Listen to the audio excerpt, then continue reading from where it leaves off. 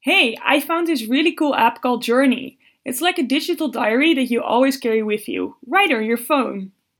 Oh, yeah, I've heard of it. Seems kind of scary to me having your personal diary on your phone, with issues of data protection and all.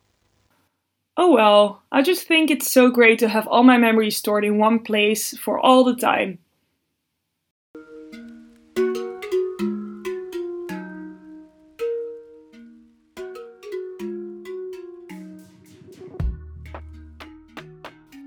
Welcome to Internet Governance Explained. We are Fleur and Lena, and today we want to discuss the topic of platform governance. More precisely, we're going to talk about the platformization of memory. Our expert guest is Dr. Rick Smith, Assistant Professor in Media Studies at the University of Groningen. Welcome, Dr. Smith. Thank you. Thank you. So, right into our first question. Currently, you are working on the topic of the platformization of memory. Can you explain to us what exactly is meant by this? Yeah, sure. And I think it first requires a bit of history or a bit of explanation in terms of history, and that is the idea that technologies are never neutral when it comes to a lot of things, but especially when it comes to memory. And what I mean by that is that each technology has its unique imprint on kind of how we remember or use that technology to remember. And then I mean on an individual basis, on a personal level, but also collectively.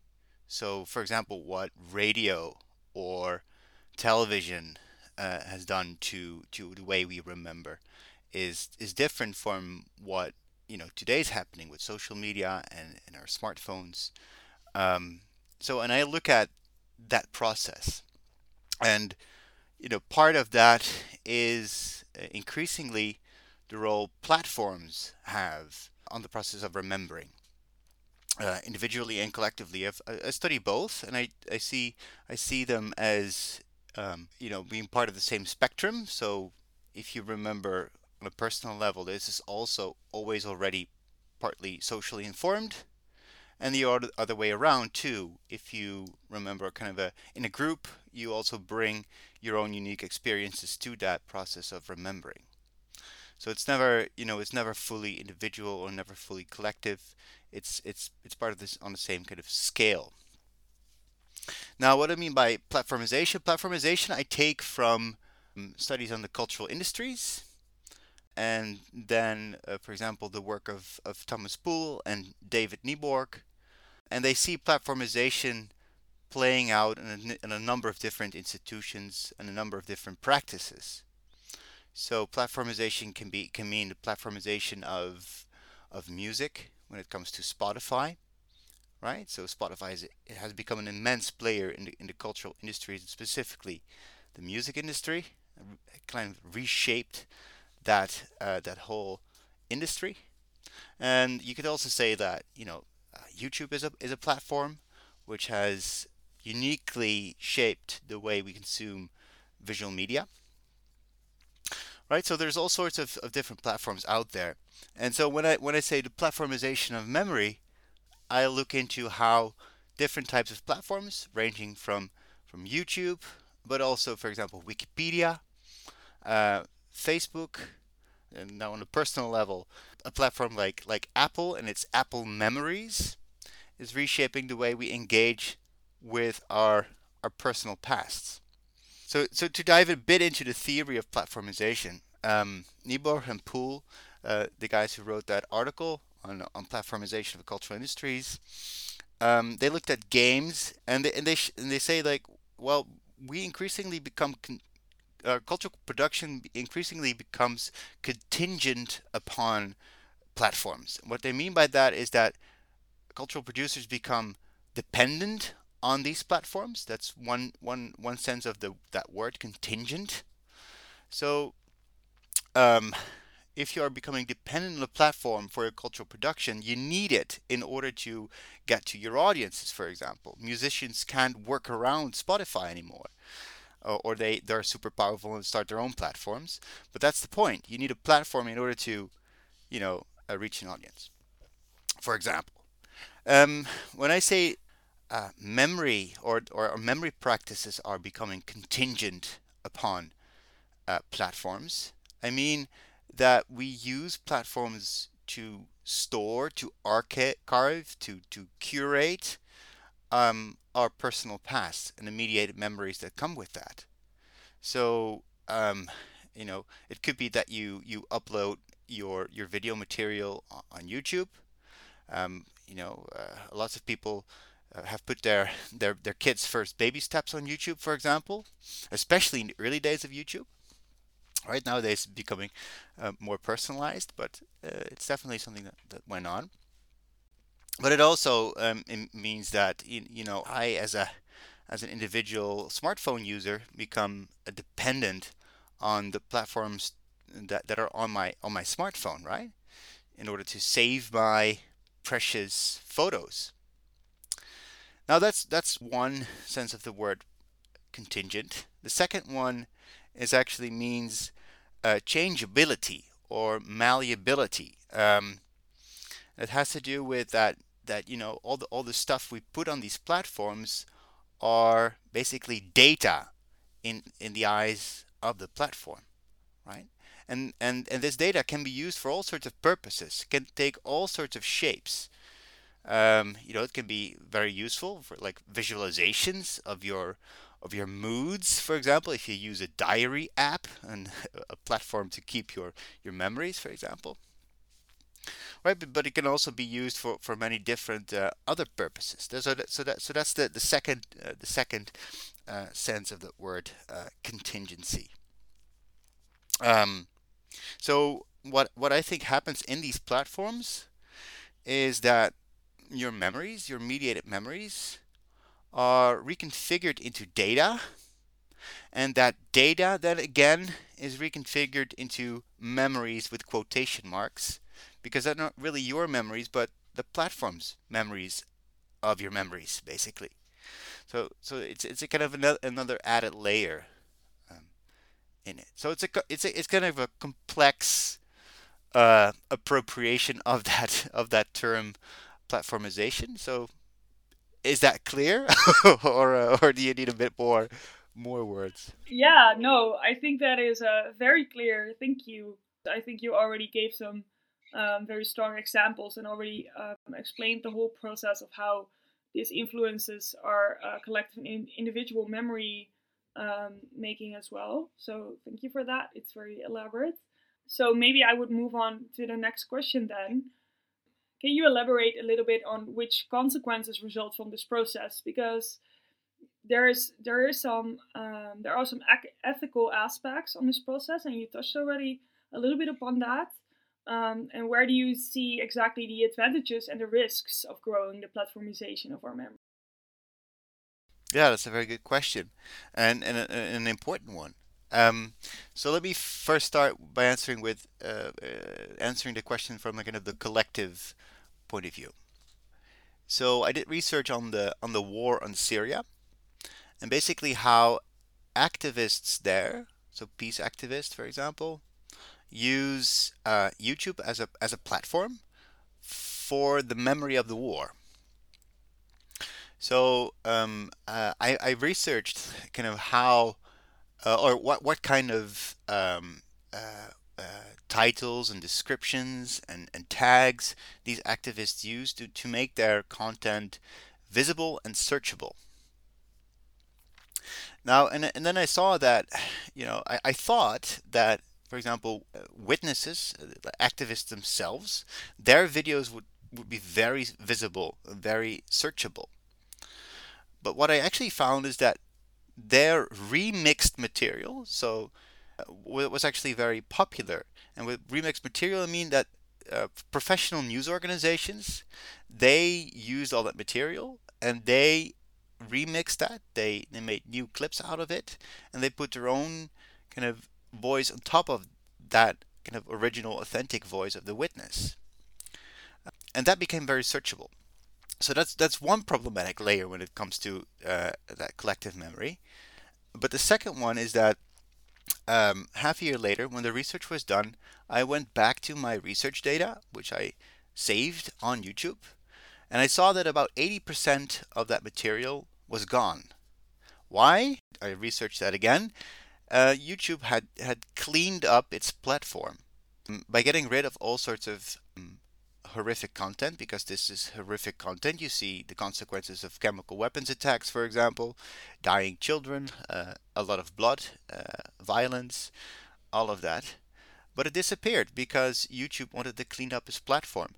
So in that sense, YouTube became very much like a George Orwellian memory hole, in which all this material just disappeared because YouTube updated its policies and wanted to clean up its archive. So that's very problematic from a cultural memory perspective, or political memory in this case. Now that's the collective side, the ethical side of this. On a personal level, yeah, the same could actually happen. So these platforms are not accountable, or you cannot hold them accountable for the loss of your data. So, I mean, we can't almost imagine it, but Google or Facebook or Meta these days, I mean, they're companies, so they can disappear, they can go bankrupt, they can, or change their policies, or clean up their archives or databases in their case. So, where does all that material go when they do that? So that's a big ethical issue, and that's where you also get into regulation and into governance questions as well. So, I mean, if we now have on average kind of 8,000 photos on a smartphone, think about what happens in 20 years when we have 50,000 to 100,000 photos on our smartphones or on our clouds, right? Who makes sure that these are kept safe? Another dimension of that is, of course, the environmental costs that come with keeping these databases and servers running, all the energy involved. So these are all kind of ethical questions that have also political, economic consequences as well. So I think that is very important to think about, and also from kind of a policy perspective, perhaps. Great, thank you. And you already mentioned the keyword governance and also policy. And I think that's a perfect introduction to our next question, which would be, what role do you think internet or platform governance should play in this process, also in the future, maybe?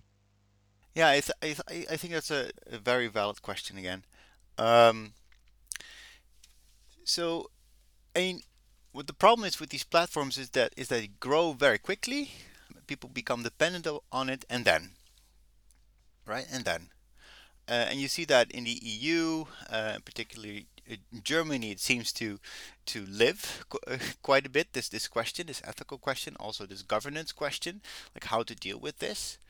But in the US, for example, you also see, for example, the Internet Archive, that especially for public causes or political causes, it's trying to save particular websites, particular data sets, etc. But actually, I wonder about the future, like how does this happen in 5 to 10 years? How does this happen to 10 to 20 years? Because that's a time scale that we have to think about. And I don't actually know that, if somebody is actually somewhere thinking about this from that perspective, from that governance perspective, what to do and where to make selections. Also, when it comes to what I like to call personal big data. So the stuff you create as an individual, and what rights do you have? We have the right to be forgotten, but what about the right to be archived? I'm curious about that, and I would love to hear, people who have thought about this, and also institutions who do work with this, because it's also a matter of selection. Can you keep, of all these 8 billion people in the world, can you keep these data selves, or these data doubles on all these different platforms? Do we have to keep them? Should we make selections? What about the agency of the people who leave all this data?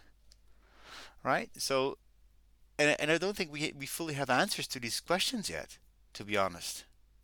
and we need to formulate the right questions, and then we can maybe work towards some kind of critical debate about this. And maybe we need these platforms nowadays in order to have that conversation. We need to get on the same page. The problem is that they're not public institutions. For example, the public television or public radio, public broadcasters have a long history and a long tradition of thinking about these things. So I would make a case of let the public institutions be on the same at the same table. For example, what's happening here in the Netherlands is that the Institute for Sound and Vision in Hilversum or the Royal Library, they have these kind of special collections. They ask these questions, and I'm sure that these things are also taking place in institutions in elsewhere in Europe and elsewhere in the world. But we should have a broader public debate about this with many different organizations at the table. It sounds like there's still a lot to be done on that aspect for certain. Maybe this podcast can kind of function as a starting point to get the conversation started.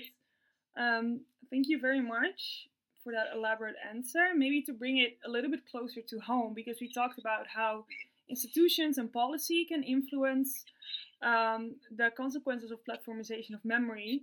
But, well, maybe to round off the podcast, do you have any advice on how we as individuals can go best about the platformization of memory and how we can handle our data in our own memory and saving that online?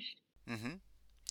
Yeah, I'm a huge proponent of the view that we always have agency when it comes to these big platforms that seem to dominate very much many aspects of our everyday lives, right? So we do have the agency to push back and to demand, right? So I would definitely be a fan of like some data activism when it comes to that.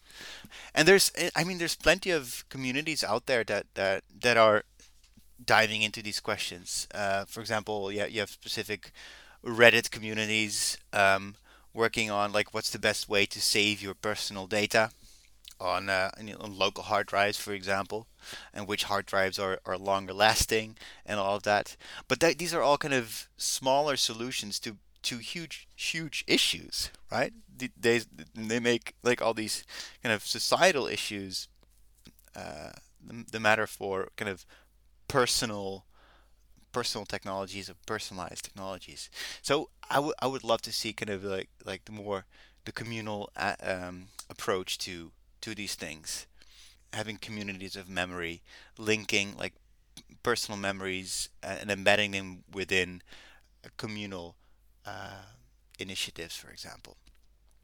So I think that would be great, and I think computer history, has many examples of this. For example, the first computers that were there were kind of publicly used in San Francisco, for example. In the 60s and 70s, you had the Communal Memory Project, in which you had like a computer in which people could store their precious memories, could talk about them, could link to them, could make it a social thing instead of this personalized bubble. So I think that's something that demands a different way of viewing what your personal memories are. But I think there's a lot of interesting things there to explore. I think we can round it up there. I think we have plenty of very interesting information that we can work with. I enjoyed this very much. Thank you. It was very interesting. Same. Thanks so much. Thank you for asking good questions. This was Internet Governance Explained. Thank you for listening. You can find us on all main podcast platforms.